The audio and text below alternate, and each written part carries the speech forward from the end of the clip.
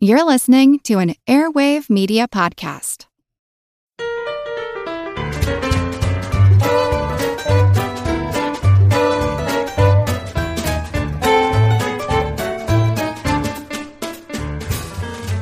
Hello, animated animals anxiously anticipating Android anecdotes and antics. This is Good Job Brain, your weekly quiz show and offbeat trivia podcast. Today's show is episode 29, and of course, I am your humble host, Karen, and we are your group of loops and snoops who talk about droops and poop. I'm Colin. I'm Dana. And I'm Chris. Do you guys know what Bader-Meinhof phenomenon is? I've heard of it, but I can't recall what exactly it is. So, you know when you learn a fact, or even if you learn like a song, somehow afterwards, it almost feels like sometimes you see that fact all the time afterwards. Okay, I do know this phenomenon. Yeah, And- Synchronicity. Yeah, synchronicity. And this is specifically called the Bader-Meinhof phenomenon. When you learn about the obscure fact, or, you know, when you have something in mind, it tends to stick out Sure. to you more. Sure. So it's not that all of a sudden, by coincidence, all of these facts are happening because it's fate. It's just that your sensitivity to it has been heightened. Yep, and it's always been there, but your brain is now kind of breaking its normal pattern and Yeah. picking it up. Yeah, I remember when I was shopping for a car, got a VW Golf, and at that point, all I saw on the road, it seemed like everybody had a VW Golf. Everybody has because it. it was on my brain. That was all I noticed. For me, it's always songs. I learned about a song, I was like, oh, and then I was like, wow, it's in this trailer, it's used in this commercial, Right. it's everywhere. But really, it's not, just that my brain is now a little bit smarter. And we also have big news last week at the Apple keynote. They've announced the new iPhone 5 along with a new iPod Touch and the new iPod Nano. And we're featured by Apple in iPad Nano promotional material. Yeah, we're on the little screen of, Isn't the, that of the crazy? demo That's Nano. Crazy. Yeah, I mean, we just want to thank all of our listeners for making this possible. You guys for making this podcast so popular and listening to it. It has really, really been amazing how much people have picked up on it. Now even Apple is starting to take notice. Yeah. So thanks, guys. Crazy. You guys pants. are awesome. Thanks so much. Yeah. And let's jump into our general pop quiz segment. Pop quiz, hotshot. Get your buzzers ready, and I have a random Trivial Pursuit card I found from a box. All right. Here we go. Blue Edge for geography. What Italian city did the Medici family rule for nearly 300 years? Florence? Correct. Nice. All right, Pink Wedge. Everybody's gonna get this one. What animated series was created by Trey Parker and Matt Stone? Dana. South Park. South Park, correct. Yellow Wedge. Who was the first pontiff to ride in a bubble top Pope-mobile? Chris. I believe that was John Paul II. Yes! You know your popes. It was after the assassination attempt. Makes sense. Purple Wedge. What 2000 film starring George Clooney was inspired by Homer's Odyssey? Dana. Oh, brother, where art thou? I was gonna buzz you. Yeah. Good job, brain. Yeah. Green Wedge. What insect eats ice cream, salami, and a pickle in an Eric Carle picture book? Oh, Dana again. Hungry little caterpillar. Caterpillar, Yeah. yes. The very hungry caterpillar gets a stomach ache and finally snacks on a nice green leaf. Orange Wedge, last question. Outfielder Pete Gray played baseball with only one what? One hand. Yes. Wow. One arm. Yes, Yeah. even more specifically. Yes. Without the hand, the second arm is not going to help you very much in the baseball. The one-armed wonder played for Oh, man. The Pirates. St. Louis Browns in 1945. I Okay. wish it were the Pirates, because that would be very piratey. Wouldn't it? He'd have a hook. All right, and moving on to this week's topic, I'm gonna start off by asking you guys a really stupid riddle I made up. Oh, okay, perfect. So, hey guys, Hey, Karen. Hi. what do you call machines who like to wear kimonos? Robe bots. Good one, Karen. Today's topic is on robots. This was a triumph. I'm making a note here, huge success. It's hard to overstate my satisfaction. Aperture science. We do what we must because we can. Also, androids, cyborgs, automatons, and more. All right. I think a good place to start is with the history of the word robot. There are all these like contentious histories of, oh, this was the first robot. No, this was the first robot. And like, do you count steam-powered mannequins and things like that? But I figured the easiest way to do is like, we'll just start with when the word came into the language. Robot didn't come into the language until the 20s, and it came from 1920s? Into the 1920s, and it came from a play by a Czech playwright named Karl Čapek. So he and his brother, I guess, who were kind of a writing team, they coined this term based on a Czech word from robotnik. In Czech, robotnik means like slave, basically. Whoa! And that fit with the theme of the play. So reading the summary of this play, this is not going to surprise you guys. So it's about a factory that makes robots to serve people. Now hang on, guys. There's a twist. Things get out of control, and there's a robot rebellion. What? But yeah, so he coined this term, and it was about a company that produced these sort of synthetic cyborg robots, and they were made to serve people, and it all sort of turned bad. That was where the word kind of entered English, at least, when it came over. So that's where robot comes from a Czech word. And then the first robot that kind of broke through a movie, you guys may know, is Metropolis. It is Metropolis. Yes! Yeah. Nice. Yeah, and of course, like, there's the golden robot image on the movie poster. Yeah. So that was the Fritz Lang movie, and he called it in the movie the Maschinenmensch, which is German for machine person, even though it was a female. And, the real robot nerds will point out that it's not actually an android because it's a female figure. Do you guys know what the term is for a female figured robot? An android? Gynoid. Gynoid. Because Android, andro, yeah. yeah. So android really is just a robot that's meant to look like a person or a man, and a gynoid is a robot that's meant to look like a woman. Gynoid. Yeah. So then moving into sci-fi writing, Isaac Asimov famously came up with his 3 laws of robotics in the 40s. So we get this one in Pub Quiz on a couple occasions. Yes. Yeah. And I feel like we've missed it every time we've gotten it. We have. I think we're going to memorize it this time. Right. Number 1. The first law of robotics, a robot may not injure a human being. Okay. Or allow a human being to be injured through inaction. So first rule of robotics. First, do no harm. Don't hurt people. Got it. Second law of robotics is a robot must obey any orders given by a human. Right. Unless it conflicts with the first law. And this is where we always got hung up, is we gotta remember it's like this unless it conflicts with that. Mm-hmm. Okay, so if I'm a robot owner and I tell the robot, you gotta go kill this dude. Right. He can't do it. Right. Got it. Right.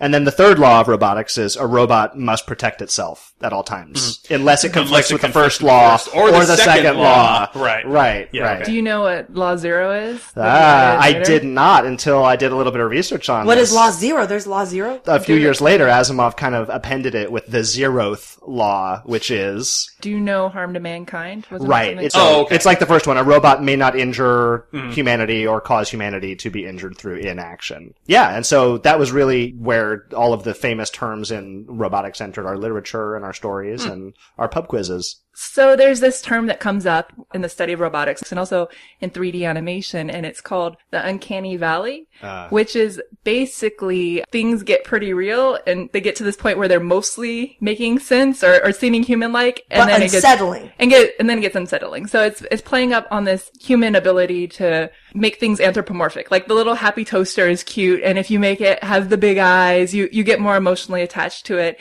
and that increases as you make something look more and more human.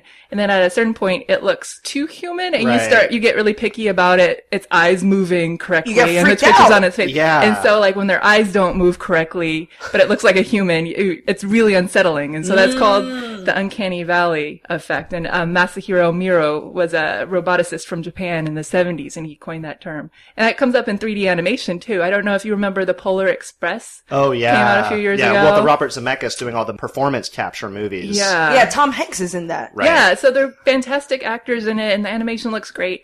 But a lot of critics didn't like it. It got panned because their eyes don't move correctly. Like, they're very glassy. And so it's unsettling because their faces look real, but they're not twitching correctly. Well, it's like you say, like it increases your attachment up to a point. Like, you put little googly eyes on a toaster. Oh, it's cute. And if you make it make a little, like, hee-hee sound, that's even cuter. Yeah. But then, like, when you get to, like, the animatronic baby crawling around, that's not cute anymore, even though it's way more realistic. It takes a dark turn. And in fact, it's not just with the way things look, actually. Elvis, our song lyrics robot? Yeah! I mean, he sounds like a robot, so it's fun listening to him. But did you know Elvis has a brother? From the wrong side of the tracks. And he sounds like a human, but when he says the lyrics, it makes me feel like he's gonna wear my skin as a jacket. Like he's gonna... Even though he sounds more realistic. Yeah. Let's bring him out. So this morning, I was listening to Boyz II Men, End of the Road, as you do. This is Elvis's brother, saying the lyrics. Girl, we belong together. I don't have time for you to be playing with my heart like this. You'll be mine forever, baby. You just wait. You'll be mine forever. I don't have time for you. I don't like it. No, I totally see what you mean now, because that sounds more like a human, but not enough to convince me that it's a person. Yeah. Whereas Elvis is like, he's an 80s robot. So, It's low fidelity enough that it's not at the creepy level. Right. And I mean, like, that's where the name Uncanny Valley comes from, is like, if you basically chart your feeling of affinity for the thing against how close it is to human. And when you first start off, it's more and more realistic, you like it more and more and more, and then it reaches a point where it's too realistic and your level of liking it dips, and you're in that valley of the uncanny valley, and then when it gets really high fidelity again at the far end, your affinity for it goes back up. So it's just that one narrow window. It's like a 1% wrong with it being a human. And then, so in order to find Uncanny Valley robots, I just Googled creepy robots. And there were some really creepy ones that came up.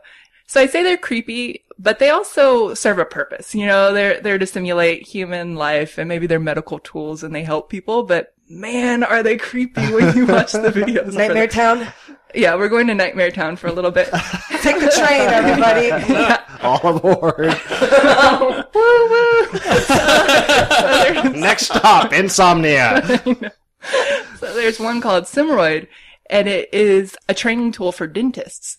And so it's basically a lady's head, and she opens her mouth, God, no. And she reacts to pain. So, like, if a dentist pushes too hard on teeth or whatever, she'll say "ow," and like they could trigger her gag reflex and make it hurt, and it's nightmarish. Useful. Serves such a good purpose. If I were if it's just a normal machine, I'd be like, whatever. Eventually, it's going to be second nature to you to not want to provoke that response. Yeah. So it's an important tool, but woof. And then there's one how to treat people who have the swine flu, and then this robot like sweats and cries and like screams out, and he dies at a certain point if you don't treat him correctly. Oh, it's like a Tamagotchi. Yeah, but like this big thing with Tamagotchi. It's like for kids. Yeah, it looks like a person though, and the skin feels like all clammy and clammy. Yeah. And then there's one called Charles that they were developing as a GPS tool. So they were saying, GPS makes you frustrated, and like it doesn't react to you being upset with it or being like, I don't think that this is the right way to go down this road or whatever. It doesn't change its tone. So Charles changes his facial reactions to things and the way he gives you instructions based on like how you're doing it, how you're driving and how you're talking to him. Is he in a screen or is it like a full life-size head that I put in my car? It's actually... It's like the co-pilot in Airplane. No, it really is. I wonder if he could get you through the carpool lane. Like, but it's like a guy who sits in your passenger seat. But he his face is reacting to the road, and I was a little confused about how he works because you shouldn't be watching Charles's face while you're driving. You should really be watching the road. He has cameras in his eyes that track your face and the way your body is like reacting to stuff. There's one other kind of robot I found, and it sounds cool. They have these robots called Actroids that they put in hospitals, and they mimic your body language in a subtle way. So they also have camera for eyes. They look like human beings. They look pretty realistic. No, actually, they look like love dolls, but they move. But like good ones. But good ones. Like the classy ones. Classy ones. Yeah. And then they, the ones you take home to mom. They're there to comfort people who are waiting in the hospital, and they comfort you by mimicking your actions back to you when they're talking to you. That wouldn't comfort me. So they said we interviewed 75 people after they experienced these robots, and only 3 or 4 felt uncomfortable with them. So maybe they're like starting to come out of the uncanny valley with the way they're developed. Those 3 or 4 people were there for an appointment to deal with their crippling fear of robots. While you were in the hospital, these robots became our masters. You want the good news or the bad news first? Good news is your hemorrhoids have almost disappeared.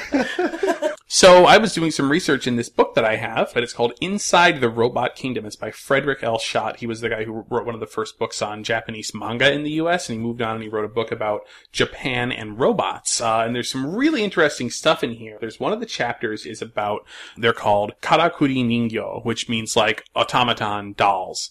So I'm not trying to say that mechanical dolls were unique to Japan somehow, or that they originated in the 17th century, but there's something really interesting here is that this is what people call back to as the beginning of Japan's fascination with robots, and why Japan even today like makes some of the craziest robot Yeah, I would designs. say they're one of the leaders right now. If you read some of the early Japanese fiction, they describe tea dolls, which were these dolls that like basically somebody in another room would wind them up and get them ready to go, and then set them in front of the sliding door, and then slide the door open and, press the button. The tea doll, which was largely constructed of like wood rather than metal gears and stuff like that. Now there were robots at this time, like in the 17th century in other countries, that were made of a lot of like little intricate metal cogs, because it kind of came out of clock making. Yeah. Like what people did with clock making came into like, oh, let's make a little person. But these were, very much mostly sort of made out of like wooden cogs and gears and cams and things of that nature.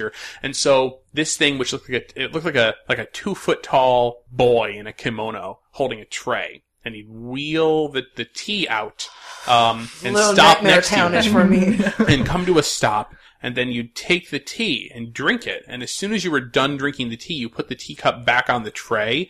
And that action of putting the teacup back on the tray caused the robot to turn around 180 degrees and then slowly wheel out of the room. And so in fiction of the time, these things were described, but eventually they were extremely complicated to make, incredibly expensive. It was a plaything of the very extraordinarily rich. So not many of them were made, and they kind of stopped making them after a while. So the other thing is, look, they were described in fiction, which was passed on. But as we know from doing these shows, like a lot of things get described that aren't actually true, like there's a lot of embellishment. Yeah, like medieval torture devices and people making up these old, fakey shows of medieval torture devices. It could have been the case that these things were thought of as, they were just mythical. But somebody had written a book called Sketches of Automata and had actually sat down and tried to diagram and draw out how all these things worked. And even though Japanese artists didn't really do the whole perspective thing at the time, tried to do front view, side view, this is what all the parts, this is how they all work together. And so a college professor, for the record his name was Shoji Tatsukawa, in the 1960s, was reading this old book. Now again, this old book, there were probably only a couple of copies of it, but he kind of got obsessed with this. At the time, people in Japan thought that automata were only kind of made in Europe. They didn't actually know that Japanese They had a inventors, native tradition of it. Yeah, had actually done this.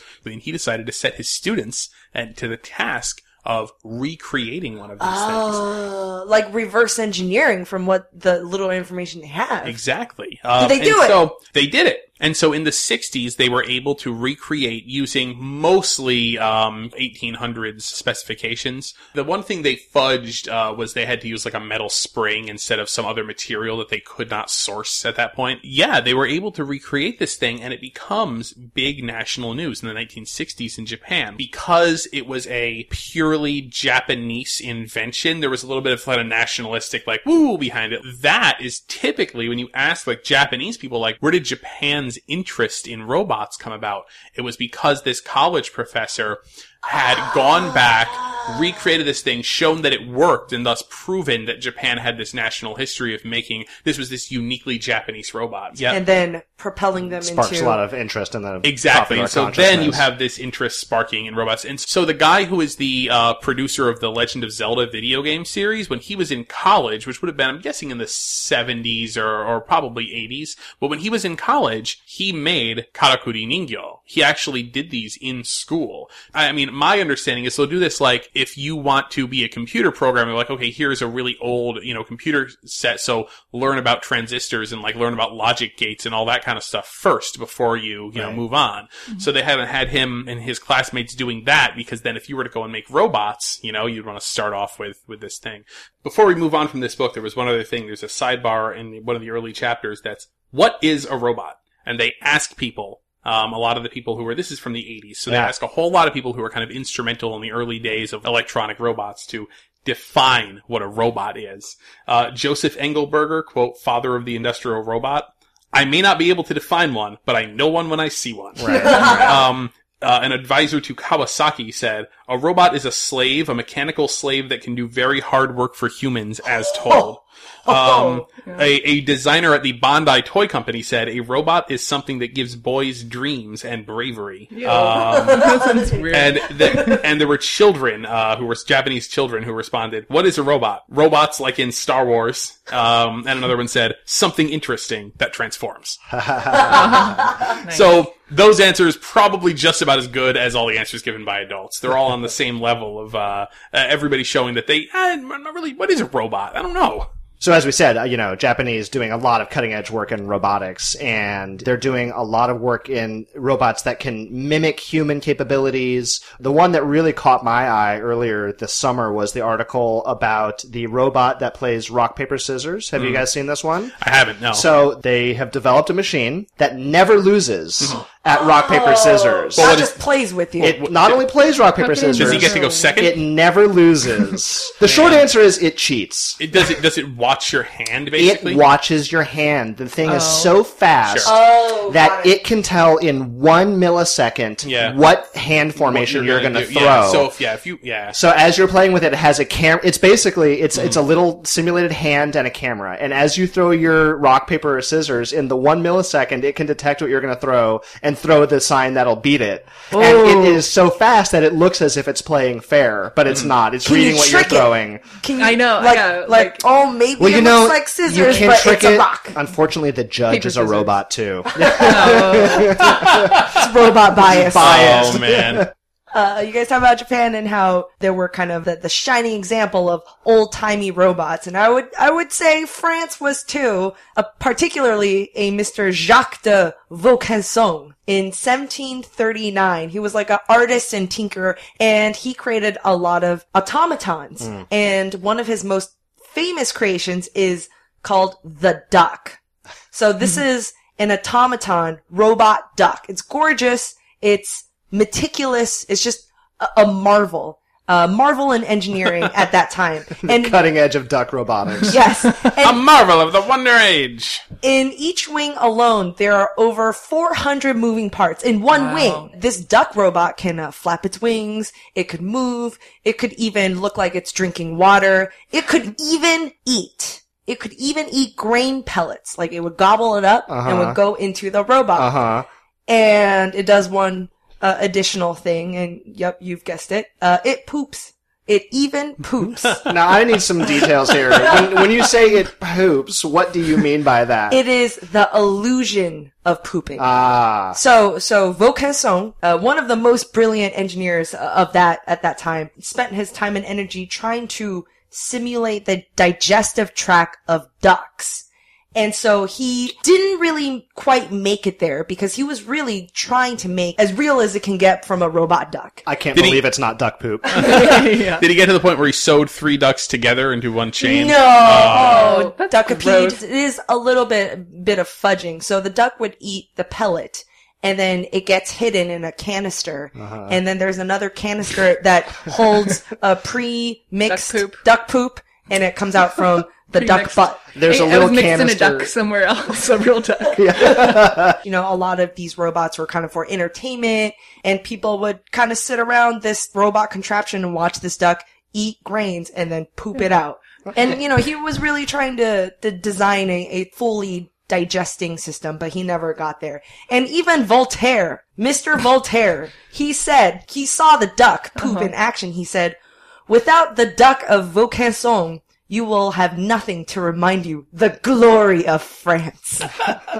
I like how he focused on the poop and not the flying. Like, yeah. he like spends a lot, 400 little pieces in each wing, and it just opens its wings. And Yep, it just We got machines that fly. We got those. We don't have machines that poop. We need it to like make real poop, organic poop. Right. It's a way of understanding the world around you, or the world inside you. Poo-colored glasses. Seeing the world through brown-colored glasses. Wow. Sorry, Cullen just has the grossed out look on his face. Sorry, Cullen. This episode is brought to you by Shopify.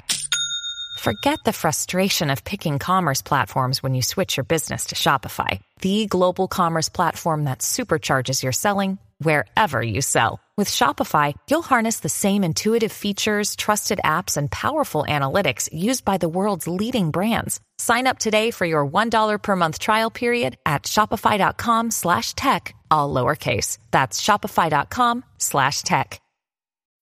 When you need mealtime inspiration, it's worth shopping Kroger, where you'll find over 30,000 mouth-watering choices that excite your inner foodie. And no matter what tasty choice you make, you'll enjoy our everyday low prices, plus extra ways to save, like digital coupons worth over $600 each week. You can also save up to $1 off per gallon at the pump with fuel points. More savings and more inspiring flavors make shopping Kroger worth it every time. Kroger, fresh for everyone. Fuel restrictions apply. Anyways, let's take a quick break from robots and debut a new segment that we're going to call the Brainiacs Book Club, inspired by our sponsor Audible, but also inspired by a lot of our listeners. People often ask us, where do we get our crazy stories and facts? And people ask us if there are any books or resources that we read to help us stay sharp. And here are some of our recommendations. Well, I mean, in terms of secret histories and trivia in a fun way, for me, my favorite author is Bill Bryson. Yes. And I have absolutely mentioned him on the show before.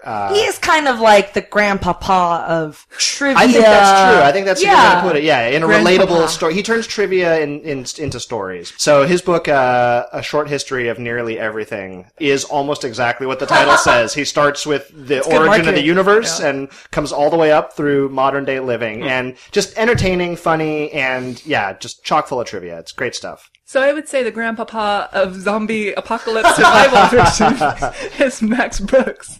And I listened to World War Z from Audible. I read the book, and then I loved it so much I wanted to listen to it. If you think about what you would do if the zombies came, and after listening to it, I've reconciled with myself that I'll probably go pretty early in the zombie version. But you've come to peace with that. I would try to get bit and then rest somewhere while I became a zombie. I don't want to be torn apart. It was graphic and it was illuminating. But then you hope that you would be a good zombie. Well, I mean, not a good zombie, but a successful zombie. Yeah. Infect many people. Oh, not like a zombie with a heart of gold. Yeah. Oh. No. You want to be like a boss level zombie. A strategist zombie. Yeah. That's my Middle plan. management zombie. Right. So listen to this book if you want to learn how to be the boss zombie when the you don't want to be happens. shovel fodder, basically. Yeah. I actually just finished rereading the book Wise Guy, which is everybody's seen the movie Goodfellas, but what you don't know about Goodfellas until you read the book Wise Guy is that so much of the dialogue, all of Henry Hill's descriptions of events that occurred in life in the mob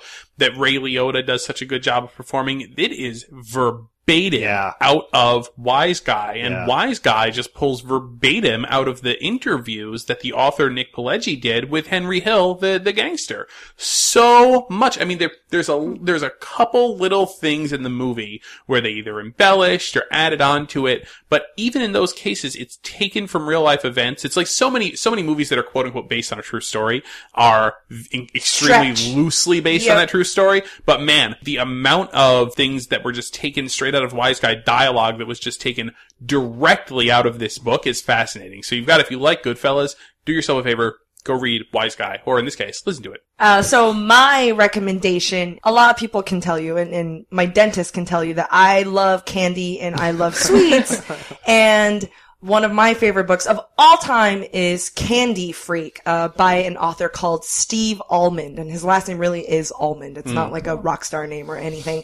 And he is also a big fan of candy. In Candy Freak, he kind of documents the origins and kind of the history of American local candies. He's also a really good storyteller, and he's a funny guy. So you're getting a lot of these facts, but also with a lot of anecdotes and interviews with people that are just really, really addictive in nature. So did it make you eat more candy? It did.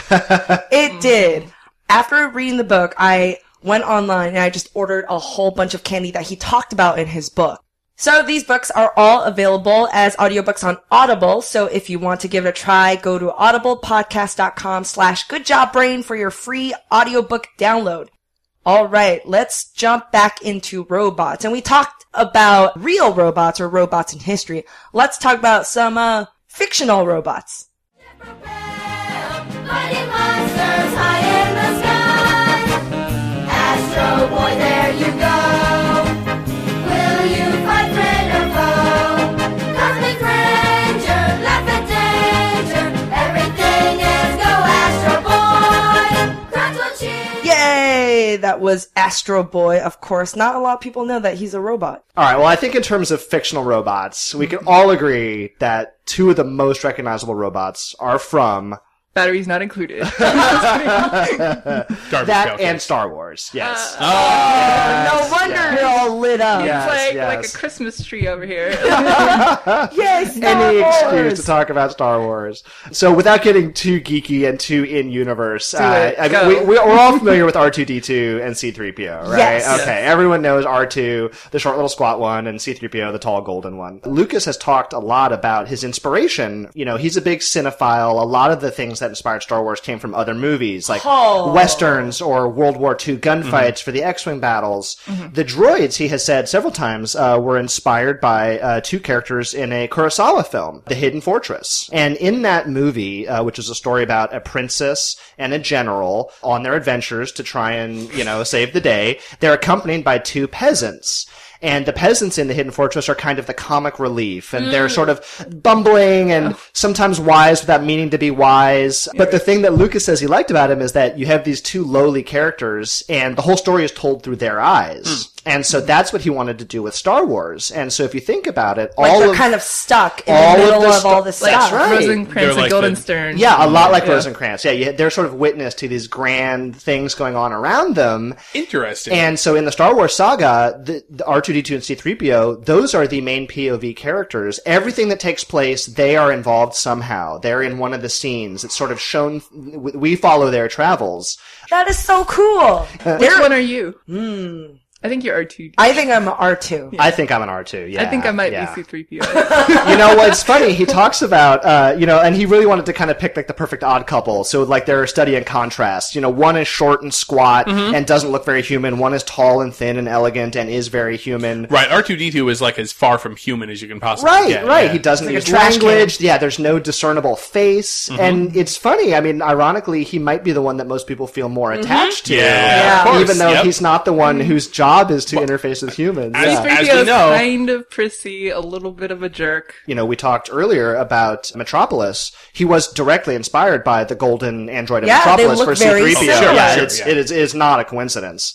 So there's just some interesting stories about actually creating these movies with these, because there were people inside there. So, a lot of people, obviously, there was a person inside C-3PO. Maybe not as many people realize there was a person inside the R2-D2 robot as well. He was a little person. He was 3'8", and he fit inside R2-D2. Kenny Baker is his name. And did he drive it? Well, so when they made the movies, there were actually two R2-D2s. There was a remote-controlled one that was fully radio-controlled, and then there was the one that Kenny Baker would get inside. And the way you can tell is, if you see the R2-D2 with 3 legs, that's the remote-controlled one. So they had to give it 3 legs for stability so they could drive it around. And if you see the R2-D2 with 2 legs, Kenny Baker's inside there. They did most of the desert scenes in the first Star Wars movie in Tunisia, but they had to come back and do some pickup shots at the end for coverage, and they couldn't fly all the way back to Tunisia, so they filmed them in Death Valley in California. And as they were filming, they were getting interference from some of the nearby Air Force bases. space. And there were a couple occasions when R2-D2's controls actually just went haywire, and he would start going off in directions on his own. Whoa! Because they were getting Creepy. interference, right? So they had to... R2, come back! Yeah, R2, come back. I mean, especially when you're filming near rocks and cliffs and things like that. Oh no! I just built that thing. I've only got 2 of them. He just drove it off the cliff. Thelma and Louise did. Exactly. Frida. But having to be inside these costumes in the middle of the heat as Oh my well goodness. was just a nightmare for these guys. Yeah, just being surrounded by metal in the 100-degree heat. You know, for me, the droids in Star Wars are hands down the most lasting image, the most charming part. Yeah, and they're not the humans. All right, I have a robot character quiz that I made for you guys. All right. And I'm sure you guys will get a lot of these. All right, number 1. Get your buzzers ready. Actor Steve Guttenberg traded in his police academy uniform for a lab coat to play a PhD inventor in this movie about a particular robot officially named Saint Number 5. What movie? Chris. Short Circuit. And Saint Number 5 lovingly called Johnny 5. Johnny 5. Number 5 is alive. Bonus question for everybody. There's a famous scene where Johnny 5 is dancing to a movie that's playing on TV. What movie was he watching? Was it Flashdance? Footloose. It is a dance movie because he's dancing to it. The song was More Than a Woman. Oh, Saturday Night Fever. Yes, Saturday Night Fever. Number 2. The first half of this beloved robot movie is described to be an homage to the Charlie Chaplin era of silent films. Is it Wall-E? Yes, it is Wall-E. Bonus question for everybody. Similar to Johnny 5 and Short Circuit, there's a famous scene in Wall-E where Wall-E is dancing to a movie that's playing on a TV screen. What movie was he watching? Chris. Hello, Dolly. Correct. Hello, Dolly. Okay, number 3. What robot lives in an industrial complex along with Rusty, Brock, Hank, and Dean? Oh crap! It's on the Venture Brothers. Yes, Venture Brothers is the question. show. Yeah. It's the skinny blue one. Oh my What's god! his Why don't I name? know his name? It's Helper. Helper, Yeah. correct. Oh, goodness. Helper is the Venture family personal robot. Number 4. Who is, quote, a girl unlike other girls. She's a miracle, and I grant you she'll enchant you at her sight.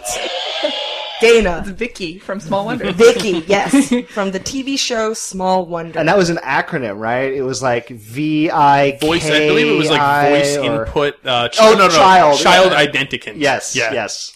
All right, number 5. This robot from a 1968 classic is listed as the 13th greatest film villain by the American Film Institute.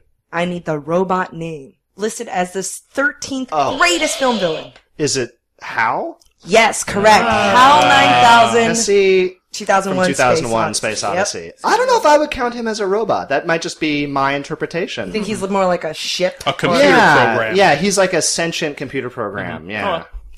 All right, number 6. Iron Man's butler had several reincarnations in comics, cartoons, and most recently and famously, he was represented as an artificial intelligence system in the Iron Man movies. What is his name? Jeffrey. Close! Oh, God. Close! Joffrey. It's so on the tip of my tongue. Joffrey Game of Thrones. Baratheon. The worst robot. Oh, man. What? It is Jarvis. Jarvis. That's right. I wanted to say Jeeves, but I know that wasn't it. Okay, Jarvis, right. So, there's a theme among all the robots I had in my quiz. Can you think of the theme? What is the common theme of all of the robots I've mentioned? Is it that they're all acronym names? Yes! They are all acronym names. I don't know where that came from. The use of an acronym that spells out the name of a person. Are you going to tell us? There is a trope, a common, TV and film trope that usually robots are named after their function. Bender from Futurama. He's a bending robot. Bender. These names that with acronyms, they're normal names, but they have a function in the acronym. And so Johnny 5, the official name is the Saint robot. And I don't know if you guys remember, Johnny Five was a robot designed for by Cold the War. military. Yeah, it was a military robot. I remember that. He's Saint number 5. There are 5 Saint robots. Strategic, artificially intelligent, nuclear transport. Do you guys know what WALL-E stands for? It's something about loading. It's like waste something loader. Yep. E-class. He's Waste Allocation Load Lifter Earth. Okay. His robot girlfriend, Eve, in the movie is Extraterrestrial Vegetation Evaluator, which is its function, right? Right. And Helper is Humanoid Electric Lab Partner Robot. And Vicky, like you guys said, is Voice Input Child Identicant. And Hal, this one's a little bit of a stretch. Is it a heuristic algorithmic logic? Yes, a heuristically programmed algorithmic computer. And Jarvis is based on a real character. Edwin Jarvis was his name, but they actually did have an unofficial backronym, which is just a really very intelligent system. Nice. So there you go. That was We love good. robots with acronym names. I think that's why they named them that, so people would go, ha ha ha, nice. It's very Tony Stark. Yeah. Save big money on your outdoor project now at Menards. We have everything you need to keep your outdoor power equipment running smooth, so you can keep that lawn in tip-top shape or enjoy some time on your boat. Right now, all FVP, lawn and garden, and marine batteries are on sale through May 5th. Check out our entire selection of FVP batteries today and view our weekly flyer on Menards.com for more great deals. Save big money at Menards. Well, speaking of forced names, forced acronyms for robots. What? This was a setup? We have a visit from an old friend here, Elvis. Yay! Long time no see. It has. I don't think he's made an appearance since we actually officially named him. Yep. And what does that stand for again? It, of course, Chris, stands for Electronic Lyrical Vocal Interface System. Not forced at all. So, our friend Elvis is going to sing, and by sing I mean speak aloud. As best he can. Yes. Opening lines of famous songs. Famous rock or pop songs. And your guys' job will be to name the song. To make it a little bit extra special, there is a theme tying together all of these songs. Elvis is getting smarter. Alright, first song. Get your buzzers ready. Elvis. I'm so in love with you. Whatever you want to do, it's alright with me. 'Cause you make me feel so brand new. You guys are all scanning. I think that was Karen. Is it Al Green? Yes, it is Let's Stay Together. Let's Stay Together by Al Green. By the Reverend Al Green. That's right. Alright, second song. Like Elvis is hitting on me. Not in a creepy way, though. Not in a creepy way, in an adoring way.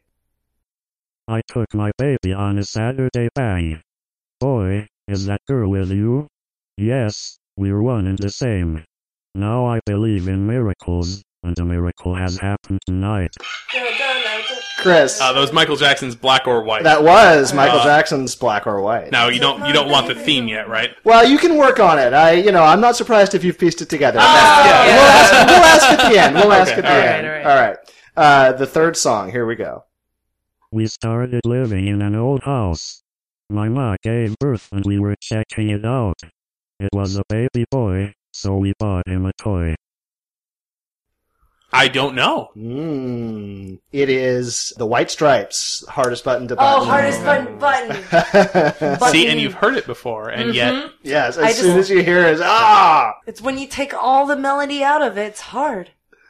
All right, here we go. Next one. There must be something in the way I feel that she don't want me to feel. The stare she bears cut me. I don't care. You see, so what if I bleed?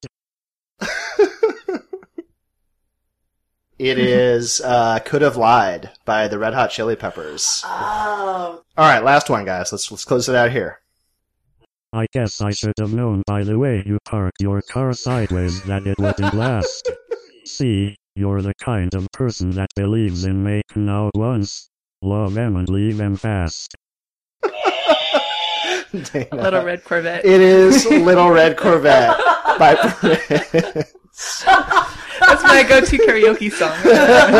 Well, I think Chris clued into the theme a little early. Would you care to let us all know what it is? I believe it's Colors. It is Colors. Yeah. Little Red Corvette by Prince, Could Have Lied by Red Hot Chili Peppers, Al Green, Black or White by Michael Jackson, and White Stripes. I was looking for Pink Floyd, too. I was looking for a Deep Blue Something. Oh, that's good. Oh, that would be a good one. Deep Blue Something, Breakfast at Tiffany's. That would be a good one. Thanks, Elvis. Thanks, Elvis. Elvis. You're the best. Well, guys, I know that we all love Elvis, but I actually prepared a musical quiz. A real music Yeah, round. exactly. But something is kind of going wrong with this. So why don't you go ahead and listen to this music quiz, and if anything weird happens, we'll just work through it. How's that sound? Sounds good. I'll play the file here. Like a team. She got a run and a slack of the length of an equator. Thinks she'll be my wife. She got a face and a lock and a scrap and tin around a finger digging the bone. And I'm going home to her name.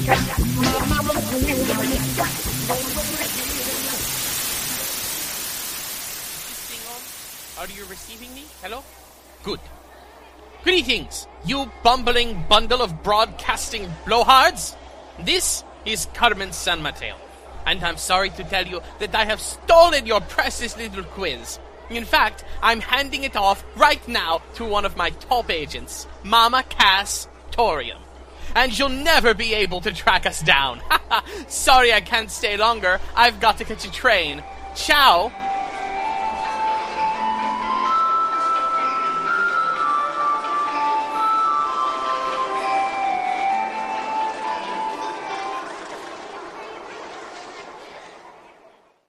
Oh, no. That's what was going wrong. Carmen San Mateo has stolen our quiz. Oh, no. And we got to figure out where she is. So what did she say? She's getting on a train? So she's getting on a train, and then there was music. I mean, that music actually sounded pretty familiar, too. I can't figure it out, you guys. We are going to have to turn this one over to the listeners. Oh, yeah. All right, well, hopefully you have all the clues that you need. If you know where Carmen San Mateo and the vile Mama Cass Torium have taken our musical quiz, maybe you should write in and tell us. You can email us at gjb.podcast@gmail.com if you think you have the answer. I want to get back to that music quiz because I need the answer to the song. Well, it doesn't matter now. Oh, man. Well, that's a weird way to end our show, but that's our show. Thank you for joining me, and thank you guys, listeners, for listening. Hope you guys learned a lot about pooping duck robots and rock, scissor, paper robots and Uncanny Valley and our new villain, Carmen San Mateo. Yeah. Man. Fair use, people. Totally not, yeah. Parody, guys. Completely not who you're thinking Totally about. a satire. Don't worry about it. You can find us on Zune Marketplace, on iTunes, on Stitcher, and also on our website, which is goodjobbrain.com. And we'll see you guys next week. Bye. Bye.